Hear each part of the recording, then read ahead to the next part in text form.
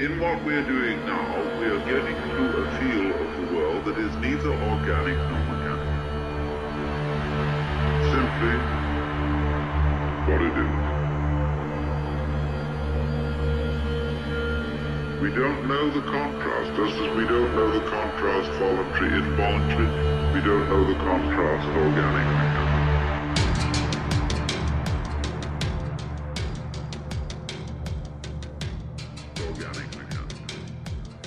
All right, folks. Welcome back. Meditations and Molotovs. You're listening to the Progressive Radio Network. I am your host, Vince Emanuele. You can find us here every Monday at 1 p.m. Central Time. I want to get right into it because today we are going to continue with our theme for the last 2 weeks. And on today's program, we'll play part 3 of Adam Curtis's documentary, Century of the Self. There is a policeman inside all of our heads. He must be destroyed. In the 1960s, a radical group of psychotherapists challenged the influence of Freudian ideas in America. They were inspired by the ideas of Wilhelm Reich, a pupil of Freud's, who had turned against him and was hated by the Freud family. He believed that the inner self did not need to be repressed and controlled. It should be encouraged to express itself. Out of this came a political movement that sought to create new beings free of the psychological conformity that had been implanted in people's minds by business and politics. This program shows how this rapidly developed in America through self-help movements like Werber, Erhard's seminar training into the irresistible rise of the expressive self, the me generation. But the American corporations soon realized that this new self was not a threat, but their greatest opportunity. It was in their interest to encourage people to feel they were unique individuals and then sell them ways to express that individuality.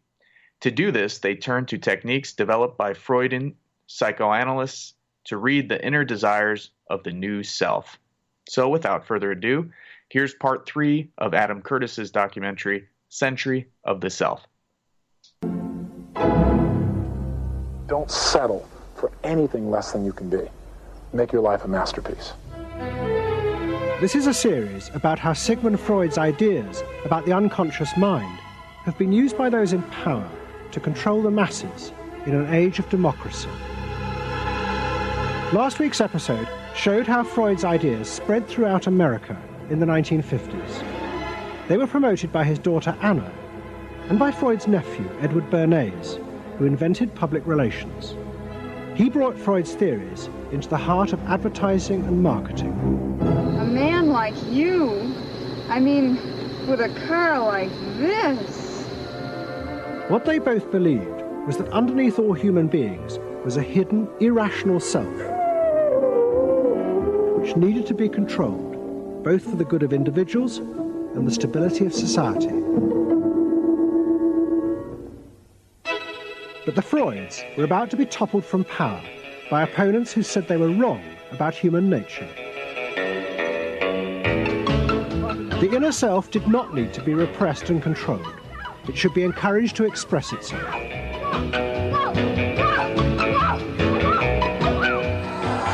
Out of this would come a new type of strong human being and a better society. But what in fact emerged from this revolution was the very opposite. An isolated, vulnerable, and above all greedy self, far more open to manipulation by both business and politics than anything that had gone before. Those in power would now control the self, not by repressing it, but by feeding its infinite desires.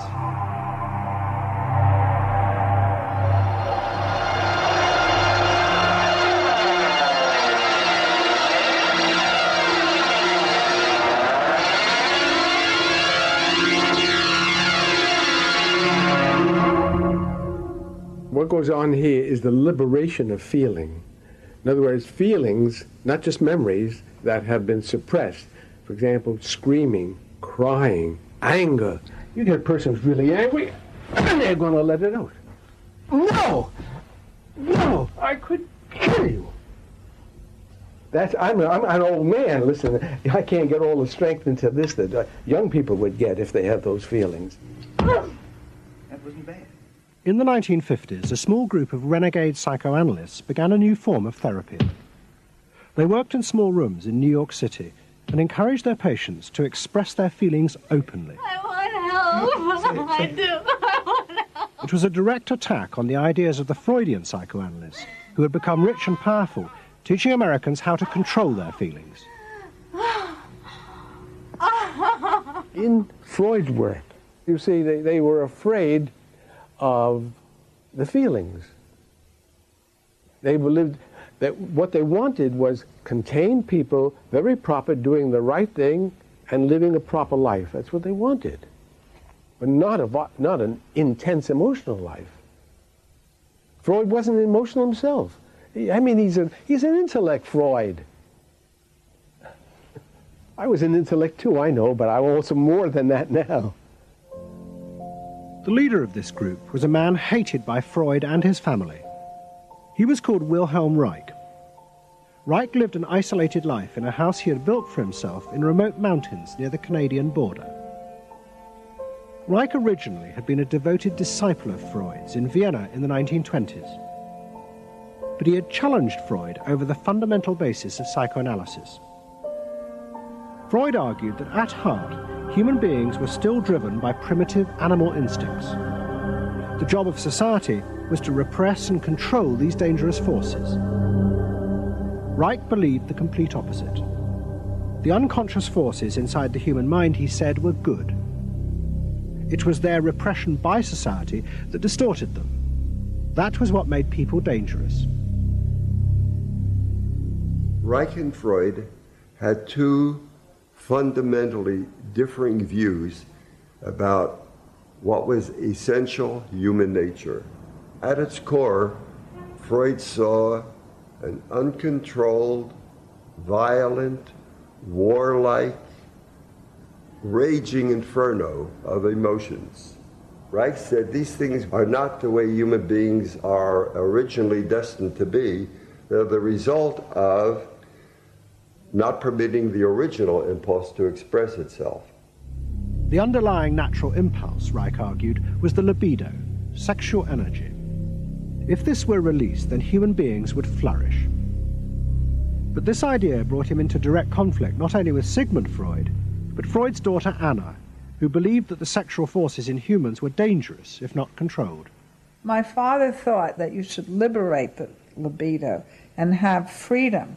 And he developed the theory rather early that neuroses were due to lack of good orgasm, or any orgasm. And that was, Anna Freud, was a virgin. I mean, this is very important because she never had a sexual relation with a man. And here was this man preaching that the way to health was through orgasm. And here was this woman who had been analyzed by her father because she was masturbating. So here's this woman who's opposed to sexuality, really, and here's this man who's preaching sexual freedom. I mean, there was bound to be a clash, wasn't there? The conflict came to a head at a conference in 1934 in Switzerland. Anna Freud, who had by now become the acknowledged leader of the psychoanalytic movement, forced Wilhelm Reich out. She destroyed his career. She got rid of him, very definitely. And I guess part of what I'm doing is getting rid of her. Explain. Well, I think that Anna Freud shouldn't get away with what she did, that it should be known. Maneuvering to get him kicked out of the International Psychoanalytic Association. So you're taking revenge? You might say so, right? Or wronging a right. No, righting a wrong. You better cut that one out. Isn't that called a Freudian slip? Yes, it is. Reich fled to the United States and built his home and a laboratory. His ideas became grandiose to the point of madness. He was convinced that he had discovered the source of libidinal energy. He called it orgone energy, and Reich built a giant gun, which he said could capture this energy from the atmosphere and concentrated onto clouds to produce rain. He also said that the gun could be used to destroy UFOs, which threatened the future of the world. In 1956, Reich was arrested by the federal authorities for selling a device that he said used orgone energy to cure cancer. Reich was treated as a madman. He was imprisoned, and all his books and papers burnt on the order of the court. A year later, Reich died in prison. To the Freudians, it seemed as if their main threat had been removed forever. But they were wrong. What the Freudians didn't realize was that their influence in American society was also about to be challenged, and in a way that would lead not only to their decline, but to the dramatic resurgence of Reich's ideas in America and throughout the capitalist world.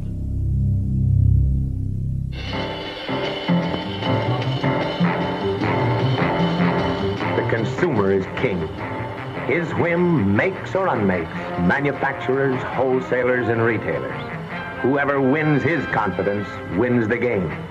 Whoever loses his confidence is lost. By the late 50s, psychoanalysis had become deeply involved in driving consumerism in America. Most advertising companies employed psychoanalysts, and as last week's episode showed, they had created new ways to understand consumers' motives, above all with the focus group, in which consumers free associated their feelings about products. Out of this came new ways to market products by appealing to the hidden unconscious desires of the consumer.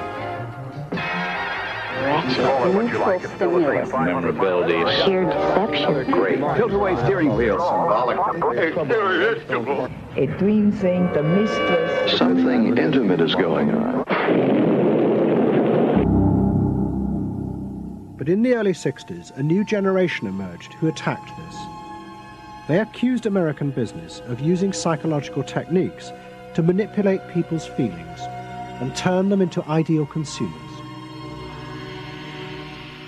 Advertising was manipulation. It was a way to get you to do something that didn't come out of you. It came out of somebody else. Somebody else said, this year you should be wearing powder pink shirts with matching powder pink buck shoes. And I said, why? That's not who I am. That's who somebody else is. They wanted you to be somebody who would buy their stuff. This whole feeling of being somebody else's tool. I don't want to be that. I don't want to be somebody else's man. I want to be me. In the mid-60s, a protest movement began on America's campuses. One of the students' main targets was corporate America. They accused the corporations of brainwashing the American public. Consumerism was not just a way of making money. It had become the means of keeping the masses docile, while allowing the government to pursue a violent and illegal war in Vietnam. The student's mentor was a famous radical philosopher called Herbert Marcuse. Marcuse had studied psychoanalysis and was a fierce critic of the Freudians. They had, he said, helped to create a world in which people were reduced to expressing their feelings and identities through mass-produced objects. It resulted in what he called one-dimensional man, conformist and repressed. The psychoanalysts had become the corrupt agents of those who ruled America. It was one of the most striking phenomena to see to what extent the ruling power structure could manipulate, manage and control not only the consciousness, but also the subconscious and unconscious of the individuals. And this took place on a psychological basis by the controls and the manipulation of the unconscious primary drives which Freud stipulated. Think about it, dear American people out there. You hear him, huh? You're all brainwashed, kiddies. You're all brainwashed. That's why you're here. They're saying right now, kill the bum. Look, I look at you in the living room. You know, you're saying, kill me.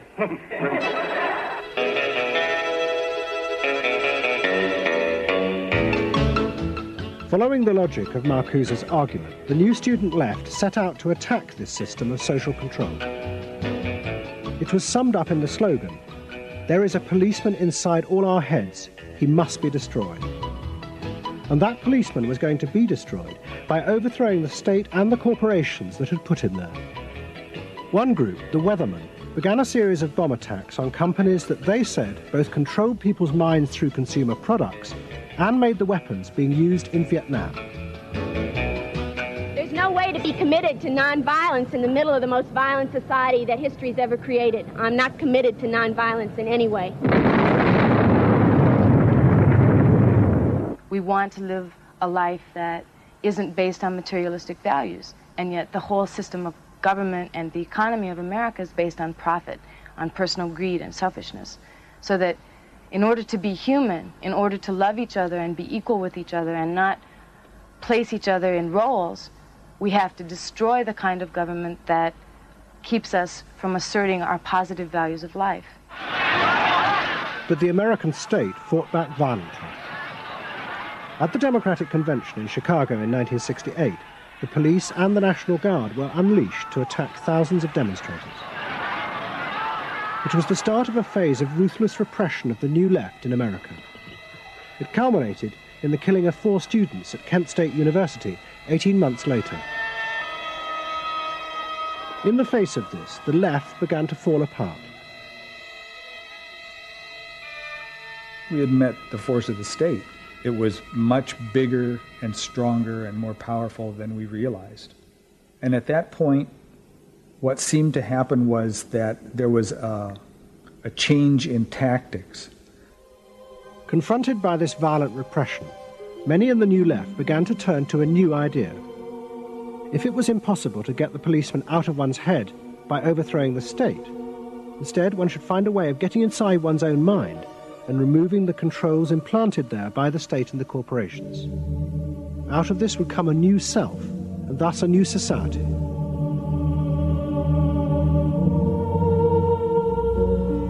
People who had been politically active were persuaded that if they could change themselves and be healthy individuals, and if a movement grew up just aimed at people changing themselves, then at some point all that positive change going on, well, you could say quantity would become quality, and there would be a sort of a spontaneous transformation of society.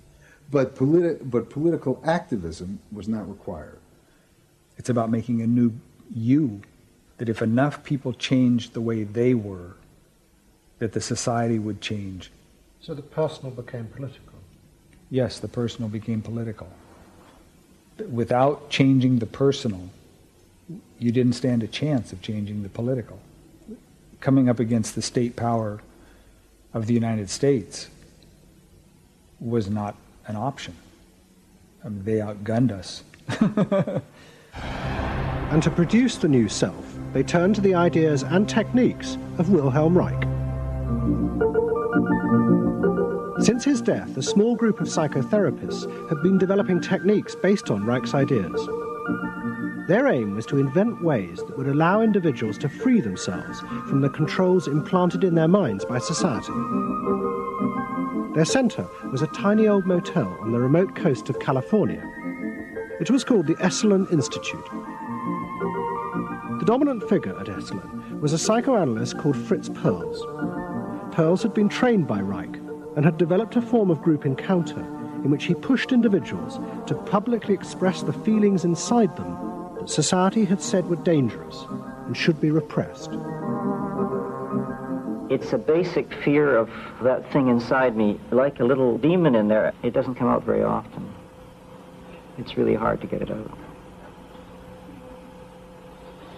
Now put the thing inside you on that chair and talk to it. Perls used to call this getting on the hot seat in front of a group. If this were the hot seat and you were Perls, and you would guide me into this process of self-enactment, self-revelation, of staying present to all the parts of yourself and noticing it, and then taking ownership of this. As the demon? Yeah. Yes, I can come out. I can come right out of him, and I can push him aside. You, say you. push you aside. Yeah. Be the demon with each one of us. I can make you all cry. I can make you all feel terrible. Maybe even forever. I can make this mouth here, do things and say things. I can almost destroy anyone, each one of you, if I get out. There isn't one of you that I would spare. Not even you. Yeah. How do you feel now? I feel better. I feel very honest. Yeah. And you notice the increase of power. In other words, taking ownership of who you are and how you act and how you feel. Your whole being in the world. In other words, giving you autonomy, owning your freedom. I'm frightening. When I have my power, I am frightening. See, I frighten you with my power. I frighten you with my power. Now, where do you feel the power? In your hands? In your muscles?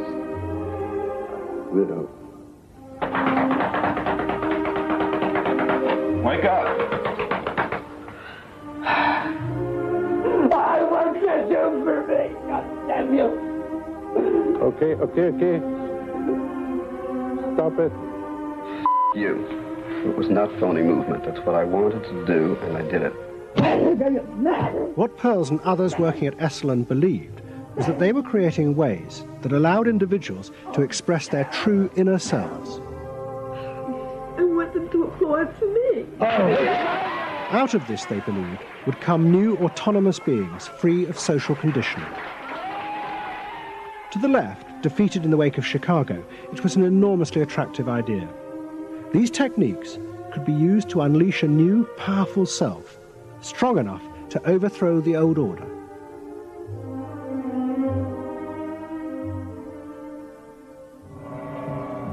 In the late 60s and early 70s, thousands flocked to Esalen. Only a few years before, it had been an obscure fringe institute. Now it became the center of a national movement for personal transformation, the human potential movement. So it became magnetic. People wanted to join this stream of exploration. Within 7 or 8 years, there were about 200 of these centers in America, looking mainly to Esalen for the leadership. I feel so liberated. Really? It's fantastic. And it took on a big political agenda. You could not separate personal transformation from social transformation. The two go together. As the movement grew, the leaders of Esalen decided to try and use their techniques to solve social problems. They began with racism. They organized an encounter group for white and black radicals. Both groups would be encouraged to express their inner racist feelings which had been instilled in them by society. By doing this, they would transcend those feelings and encounter each other as individuals. I started a series of encounters called Racial Confrontation as Transcendental Experience. We thought that we wanted to get that kind of black-white confrontation so you could really get down to see what was between the two races, not by backing off and trying to be polite, but by going right into the belly of the beast, of this beast of racial prejudice. And these were extremely dramatic. These were the toughest workshops ever convened at Esalen Institute. I'm looking at you, Whitey. You got clothes on. You got shoes on. You're so sure looking at me, huh? You got the goddamn police in the neighborhood. Really? They're not my police. You got a governor. You got a mayor. Oh, really? You got the president. You got ambassadors. You can vote, too. You got deaths in Vietnam. That's the benefits of slave labor. You got buildings, skyscrapers that you dominate and control economically and politically. And tell me that it's not yours. It's yours, too. Then the blacks all got together and attacked the whites. And they just let us have it. What they call it was peeping somebody. Peeping somebody means peeping into their secrets, into their phoniness, and so forth. Like the white liberal. Oh, they really got onto the white liberal, you know. So don't give me no shit about I'm free. You're a goddamn liar, you white pink son of a bitch, you. Yeah, I want to know what you came down here for. You want a black buck, huh? Yeah. You looking for a stud? Huh? Well, what did you come here for? You're sitting there with your legs all gap wide open, showing your drawers. Now, what did you come here for? The black-white encounter groups were a disaster. The black radicals saw it as an insidious attempt to destroy their power. By trying to turn them into liberated individuals, Esalen was removing the one thing that gave them power and confidence in their struggle against racism, their collective identity as blacks. For my reason. For your reason. Now dig this. Your reason for being here is different from my reason. So the human potential movement turned to another social group who they believed would benefit from personal transformation. Nuns. And this time they were more successful. The Convent of the Immaculate Heart in Los Angeles was one of the largest seminaries in America. A group of radical psychotherapists approached the convent. They wanted to try out their techniques for personal liberation on individuals whose identities were defined by a series of external rules which they had deeply internalized. The convent, anxious to appear modern, agreed to the experiment. And we did weekend encounter workshops for several hundred Immaculate Heart nuns. Nuns who were reserved, and they tended to be more reserved than other normal people, were told, don't be so reserved, let it all out. You're a good person. You can afford to be who you really are. You don't need to play the role of a nun. You don't need to keep downcast eyes. And prudence is an oversold virtue. You're trying to assert yourself, trying to find out who you are, who you're becoming. At the same time, you're trying to live a life of dedication, of service, and you're trying to make all these things fit into who you are, and you're just, you know, it's such a turmoil at times that you just blow a gasket and do silly, crazy things, you know. Running around the orchard and stealing oranges and taking Cokes out of the refrigerator and crazy things. I felt like I was being a hypocrite, and I wanted people to respect me for what I was, not for what I was wearing, and so I'm glad for the change. You feel frightened, but you'll go on. Oh, yeah, I'm scared to death, but it's worth it. The experiment began to transform the convent. The nuns voted to discard their habits in favor of ordinary clothes. But the psychotherapists found they had awoken other forces. Solid. One of the things we unleashed was sexual energy, the kind of thing that the church had been very good at restraining was no longer to be restrained. One sister who was a member of the community, she got the idea that she could be freer than she had been before, and she seduced one of her classmates and then seduced the mistress of novices, who was an older woman, very reserved, and her program of freeing this older woman was sexual. She drove her to the store, and when they drove back and drove into the garage, she leaned over and gave her a big kiss on the lips, and thereafter, sister, who had perhaps never been kissed before, was ready for more. The effect of the experiment on the convent was cataclysmic. Within a year, 300 nuns, more than half the convent, petitioned the Vatican to be released from their vows. And 6 months later, the convent closed its doors. All that was left was a small group of nuns, but they had become radical lesbian nuns. The rest gave up the religious life. They gave up being nuns. They did, yeah, they became persons. By the late 60s, the idea of self-exploration was spreading rapidly in America. Encounter groups became the center of what was seen as a radical alternative culture based on the development of the self, free of a corrupt capitalist culture. We just want the freedom to be ourselves, and that's for love, for experience, positive way of life. We don't say that you're wrong. We just want to be free to be what we want to be, or what we find ourselves to be, as we continue to search ourselves. And it was beginning to have a serious effect on corporate America, because these new selves were not behaving as predictable consumers. The life insurance industry in particular was concerned that fewer and fewer college students were buying life insurance when they left university. They asked Daniel Yankelovich, America's leading market researcher, to investigate. He had studied psychoanalysis. The life insurance business, more than any other business at the time, was built on the Protestant ethic. You only bought life insurance if you were a person who sacrificed for the future. If you lived in the present, you had no need for life insurance. So they had some sense that maybe the sort of core values of the Protestant ethic were being challenged by some of these new values that were beginning to appear. And I was really astonished at what I found. The conventional interpretation, the dominant interpretation, was that it had to do with political radicalism. But, it was clear to us that that was a mask, a cover. The core of it had to do with self-expressiveness. That this preoccupation with the self and the inner self, that was what was so important to people. The ability to be self-expressive. Wow, what a feeling! 300 miles to go. What out of sight. Yankelovich began to track the growth and behavior of these new expressive selves. What he told the corporations was that these new beings were consumers, but they no longer wanted anything that would place them within the narrow strata of American society.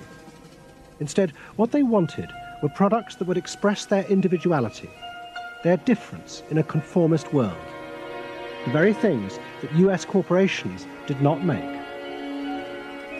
Products have always had an emotional meaning. What was new was individuality. The idea that this product expresses me, and whether it was a small European car, the particular music system, Relaxing. your presentation of self, your clothing. For immediate energy from our muscles and relaxing. These become ways in which people can spend their money in order to say to the world who they are. But the manufacturers, they had no idea of what was going on, really, with consumers and in the market at large. Major advertising companies set up what they called operating groups to try and work out how to appeal to these new individuals. The head of one agency sent a memo to all staff. We must conform, he told them, to the new nonconformists. We must listen to the music of Bobby Dylan and go to the theatre more. But the problem was, few of the self-expressive individuals would take part in focus groups. The advertisers were left to their own devices. There's a new cereal that tastes so right. Makes you dance, it's a way out of sight. It's tasty little squares of malted wheat. It's crispy and it's crunchy and it tastes so neat. Faster though. That's what I'm saying. Use a folk rock with more rock than folk. And there was an even more serious problem. To make products for people who wanted to express themselves would mean creating variety. But the systems of mass production that had been developed in America were only profitable if they made large numbers of the same objects. This had fitted perfectly with the limited range of desires of a conformist society. The expressive self threatened this whole system of manufacture. And the threat was about to grow rapidly. Go! Because an entrepreneur had invented a way of mass-producing this new independent self.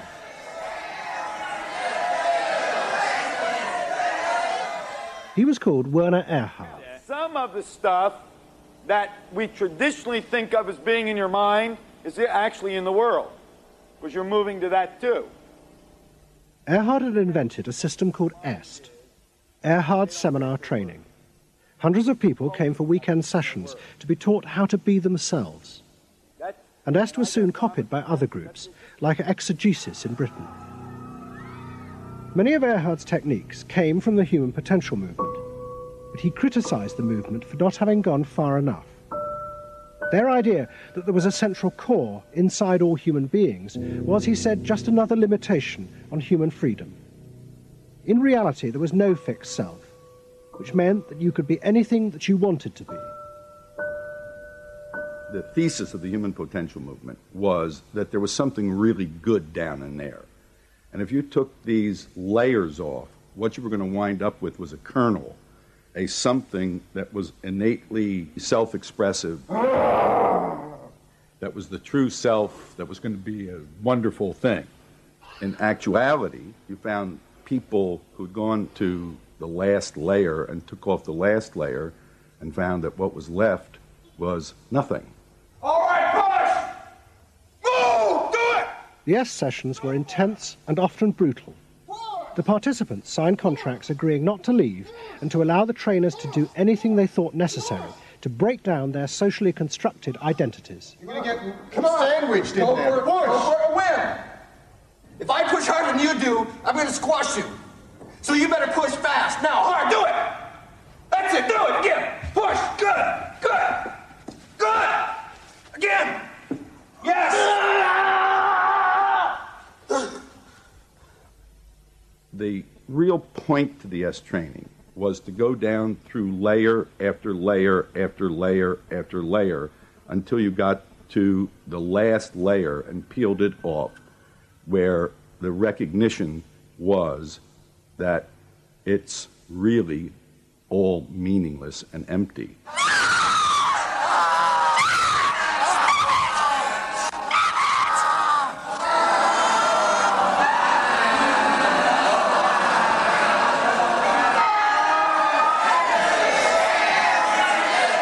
Now, that's existentialism's endpoint.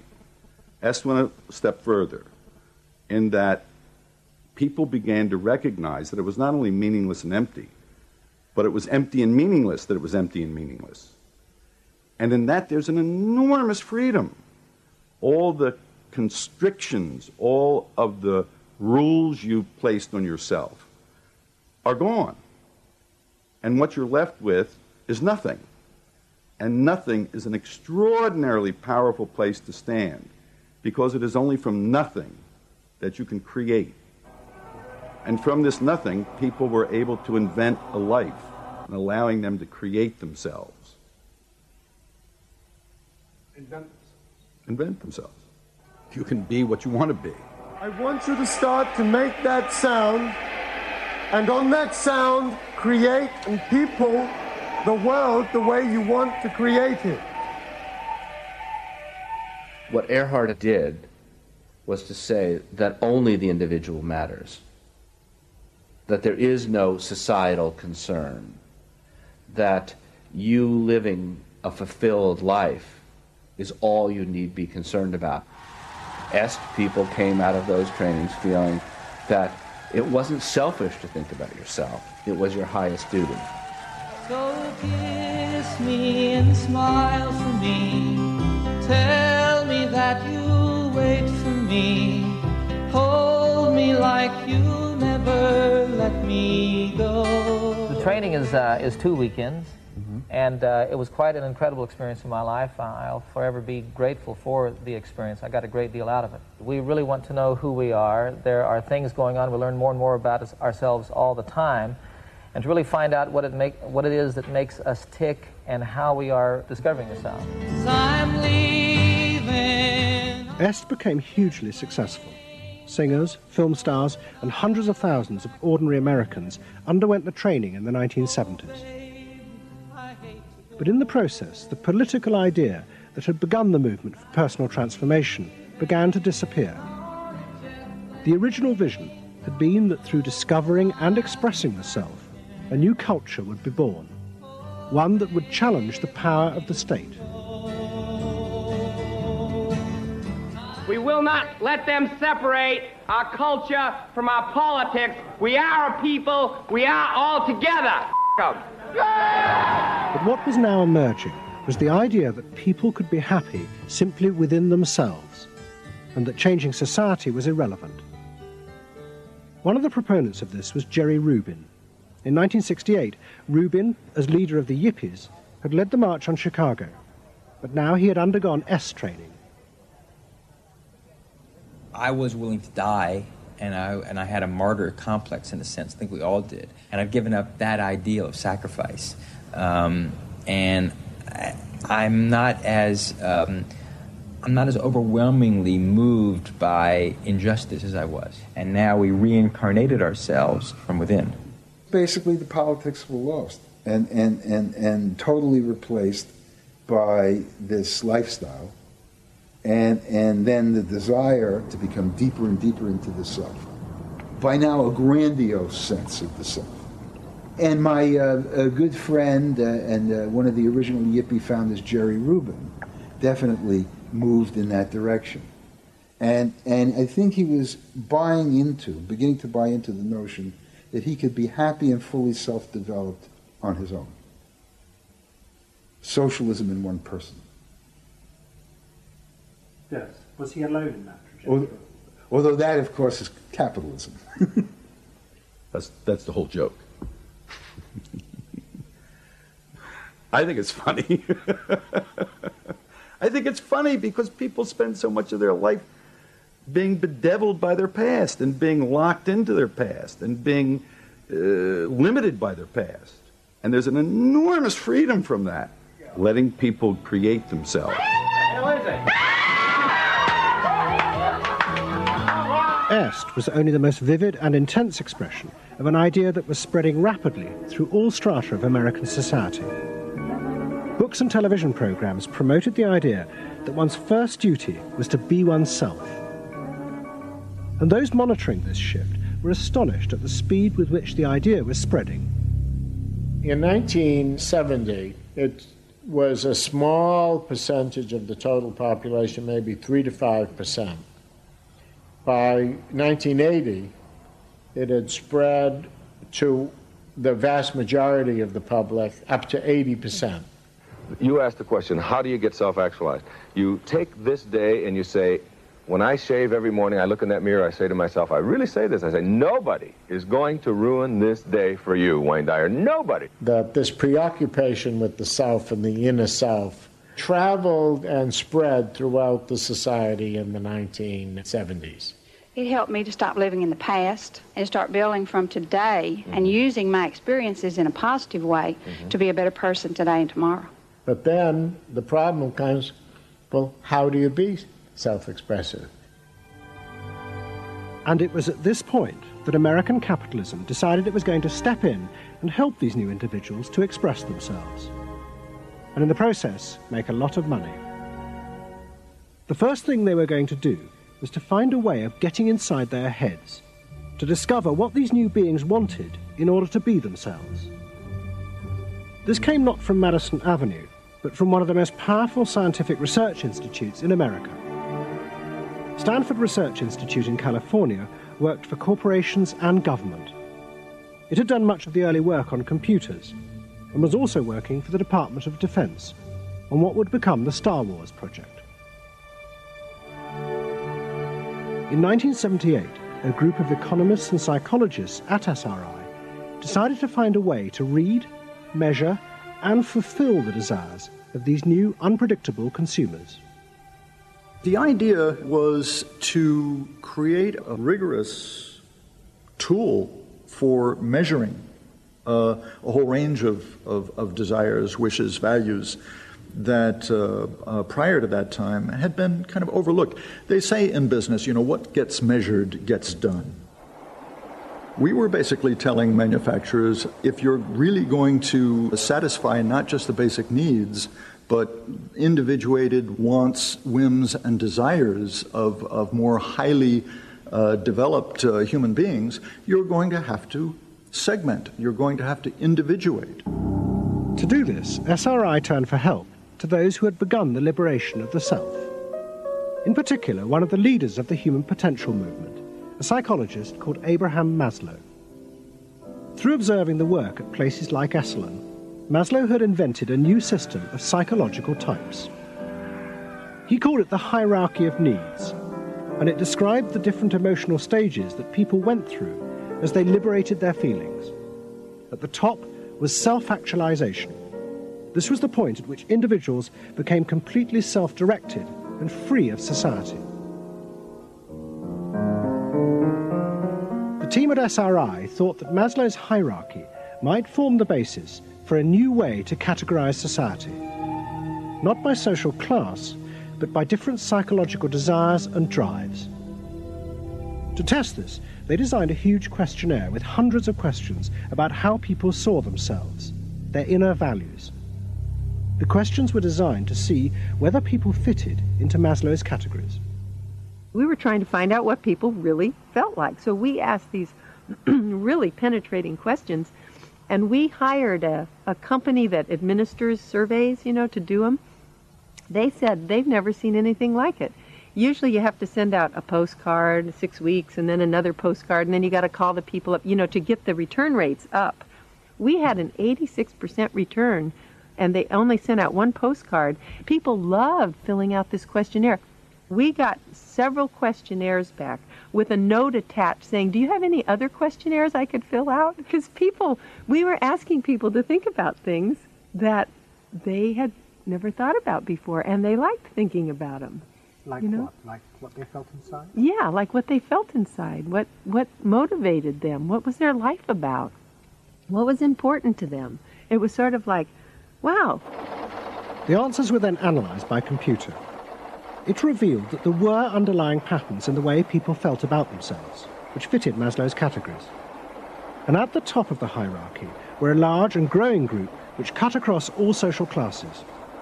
The SRI team called them the inner directives. These were people who felt they were not defined by their place in society, but by the choices they made themselves. But what SRI discovered was that these people could be defined by the different patterns of behaviour through which they chose to express themselves. Self-expression was not infinite. It fell into identifiable types. And the SRI team invented a new term for it: lifestyles. They had managed to categorize the new individualism. They called their system Values and Lifestyles, VALS for short. At the forefront of this change are three new VALS groups we call inner directive. These are people for whom personal satisfaction is more important than status or money. They tend to be self-expressive, complex, and individualistic.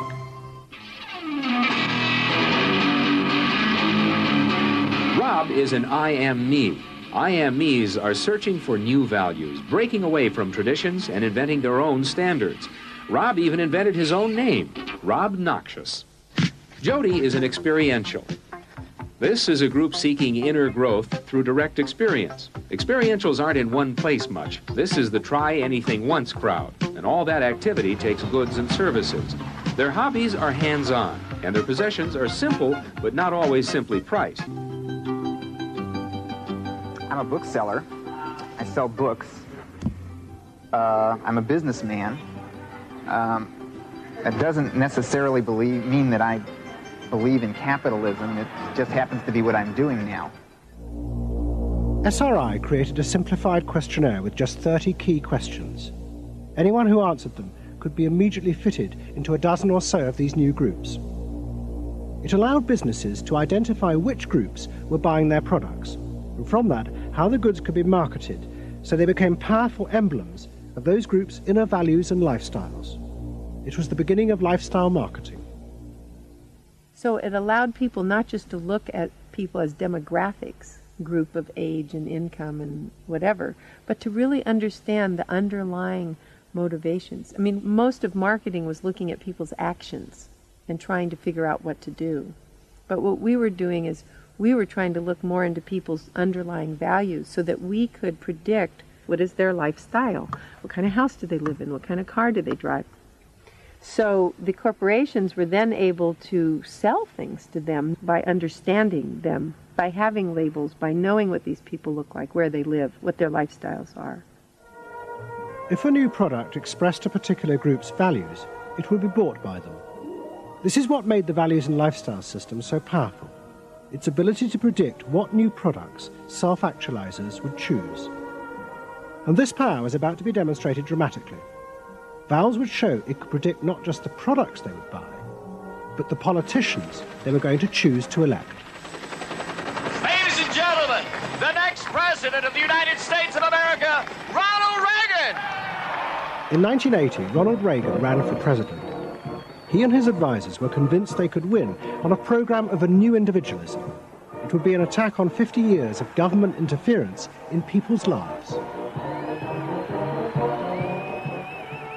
I wrote a speech about let the people make the basic decisions, get judges out of the way, get bureaucrats out of the way, get centralized government out of the way. I gave Reagan a choice of several titles for the speech, and the one he picked was let the people rule. Let the people regain rule, regain control over their own destiny away from a remote elite in Washington. I would like to think that the kind of leadership that I would exercise in Washington is not the kind of leadership that I would pretend that I can solve all the problems I've been discussing here, but that together, you and I can. I would like to take the lead in taking government off the backs of the American people and turning you loose to do what I know you can do. It was radical. Moderate Republicans thought it was suicide. Jimmy Carter called it ridiculous. The press was extremely negative. But the odd thing is that it polled very well in New Hampshire, which was the first primary state, the state that we had to win. What was odd was that there seemed to be a strange mosaic of support for Reagan's policies. The traditional pollsters could see no coherent pattern across class, age, or gender. But those who had designed the values and lifestyle system believed that they knew why. They were testing their system in both America and Britain, and they were convinced that both Reagan's and Mrs. Thatcher's message about individual freedom would appeal to the group at the top of their hierarchy, the inner directeds, because it fitted with the way they saw themselves. They were really concerned about being individuals, being individualistic. And so in the early stages, when we were looking at the messages that both Thatcher and then Reagan were putting across, we said they are using words that will really appeal to a lot of the younger people, and particularly to the people who are moving towards self-actualization. We call them the inner-directed people. A lot of our colleagues said, that's absolutely ridiculous, because inner-directeds are very socially aware, very socially concerned. They'll never vote Conservative, or they'll never vote for the Republicans. But we said, if Thatcher and Reagan continue to appeal to them in this way, they really will. And I vision leadership in taking government off your backs and turning you loose to do what you can do so well. Thank you very much. The idea that the new self-actualizing individuals would choose a politician from the right, not the left, seemed extraordinary. But to test their prediction, the Values and Lifestyles team did a survey of voting intentions, and they correlated it with their new psychological categories. When we said in our surveys, who are you going to vote for, sure enough, it was the inner-directeds who said that they would vote for Thatcher and for Reagan. And they made the difference in those elections because of their voting for Thatcher and Reagan. And it really surprised our colleagues, even within my own organisation. It really showed the power of this approach, because it's very difficult to identify inner-directeds on the street. These people who voted for Thatcher and Reagan, these inner-directeds, came from any walk of life. It's really hardly correlated with social class at all. I mean, if you just go along and look at age, sex, social class, you would never pick them up. But if you really go along with a questionnaire that gets at their values, then you can identify them very easily. And that was new? And that was completely new, yeah. At the beginning of 1981, Ronald Reagan was inaugurated as president. But he took charge of a country that was facing economic disaster. The terrible inflation of the 1970s had destroyed much of America's traditional heavy industries, and millions were unemployed. But true to his campaign promises, Reagan told the country he would not step in to help, as all previous governments had since the war. These United States are confronted with an economic affliction of great proportions. We suffer from the longest and one of the worst sustained inflations in our national history. Idle industries have cast workers into unemployment, human misery, and personal indignity. In this present crisis, government is not the solution to our problem. Government is the problem. But America's ailing economy was about to be rescued, not by government, but by the new groups that the market researchers had identified, the self-actualizing individuals. They were about to become the motor for what would be called the new economy. You can be what you want to be. So regarding V8, what do you really want? A tasty product that's good for me. What do you want that for? One technique is that we ask people the same question over and over and over again, and we say, what do you want? What do you really want? What do you want that for? And they start to talk about it, and they kind of get intimate with what's going on. What we're doing with that technique is unpeeling the onion. If you want to think of a person kind of having layers and layers and layers of protection and thoughts and behaviors and beliefs, we want to get to that center core. In the wake of the invention of values and lifestyles, a vast industry of psychological market research grew up. And the old technique of the focus group, invented by the Freudian psychoanalysts in the 50s, was used in a new and powerful way. The original aim of the focus group had been to find ways to entice people to buy a limited range of mass-produced goods. But now focus groups were used in a different way to explore the inner feelings of lifestyle groups, and out of that invent whole new ranges of products, which would allow those groups to express what they felt was their individuality. And the generation who had once rebelled against the conformity imposed by consumerism now embraced it because it helped them to be themselves. What capitalism managed to do that was brilliant was to actually create products that people like me would be interested in, that people like Jerry Rubin would be interested in. Capitalism developed a whole industry at developing products that evoked a larger sense of self. That seemed to agree with us that the self was infinite, that you could be anything you wanted to be, that took our philosophy and agreed with it, and then created products that supposedly helped you, aids, that helped you be this limitless self. The product sells you a way of life, a way of being. The product sells you values. You dress this way, you live in a house like this, you have furniture like this, you use this computer. Do you have the regular jeans? Or? Oh, Gloria Vanderbilt does a lot in denim, in silks, and in cotton. You eat in these restaurants, there are values there, hipness, coolness. This is not, I repeat, not a marketing scheme. So the notion that you could buy an identity replaced the original movement notion that you were perfectly free to create an identity. And you were perfectly free to change the world and make the world anything you wanted it to be. Well, what I wear is a statement. And this vast range of new desires fitted perfectly with changes in industrial production. Computers now allowed manufacturers to economically produce short runs of consumer goods. The old restrictions of mass production disappeared, as did the worry that had bedeviled corporate America ever since mass production had been invented, that they would produce too many goods. With the new self, consumer desire seemed to have no limit. In the United States, the concern of companies was always that supply would outstrip demand, that we were producing too much, and that there was not a market for it. You don't hear that kind of talk anymore, because you've gone from a conception of a market of limited needs, and if you fill them, they're filled, to a market of unlimited, ever-changing needs dominated by self-expressiveness, that products and services can satisfy in an endless variety of ways, and ways that change all the time. And consequently, economies have unlimited horizons.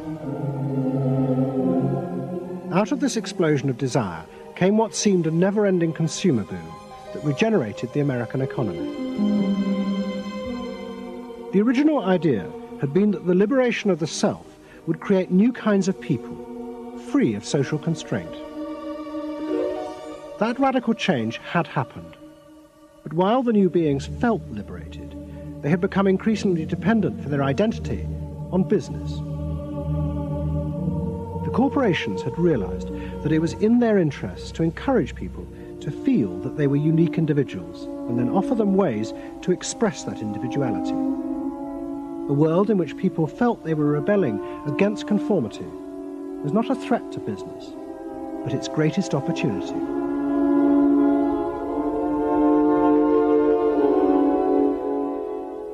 It was, in a sense, the triumph of the self. It was the triumph of a certain self-indulgence, a view that everything in the world and all moral judgment was appropriately viewed through the lens of personal satisfaction.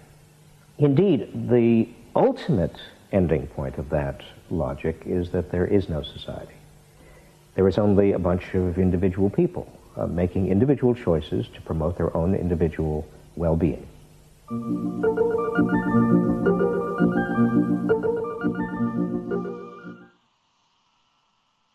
All right, folks, you have been listening to Meditations in Molotovs. I am your host, Vince Emanuele, and you were just listening to Adam Curtis's documentary, Century of the Cell. We are getting to a feel of the world that is neither organic nor mechanical. Simply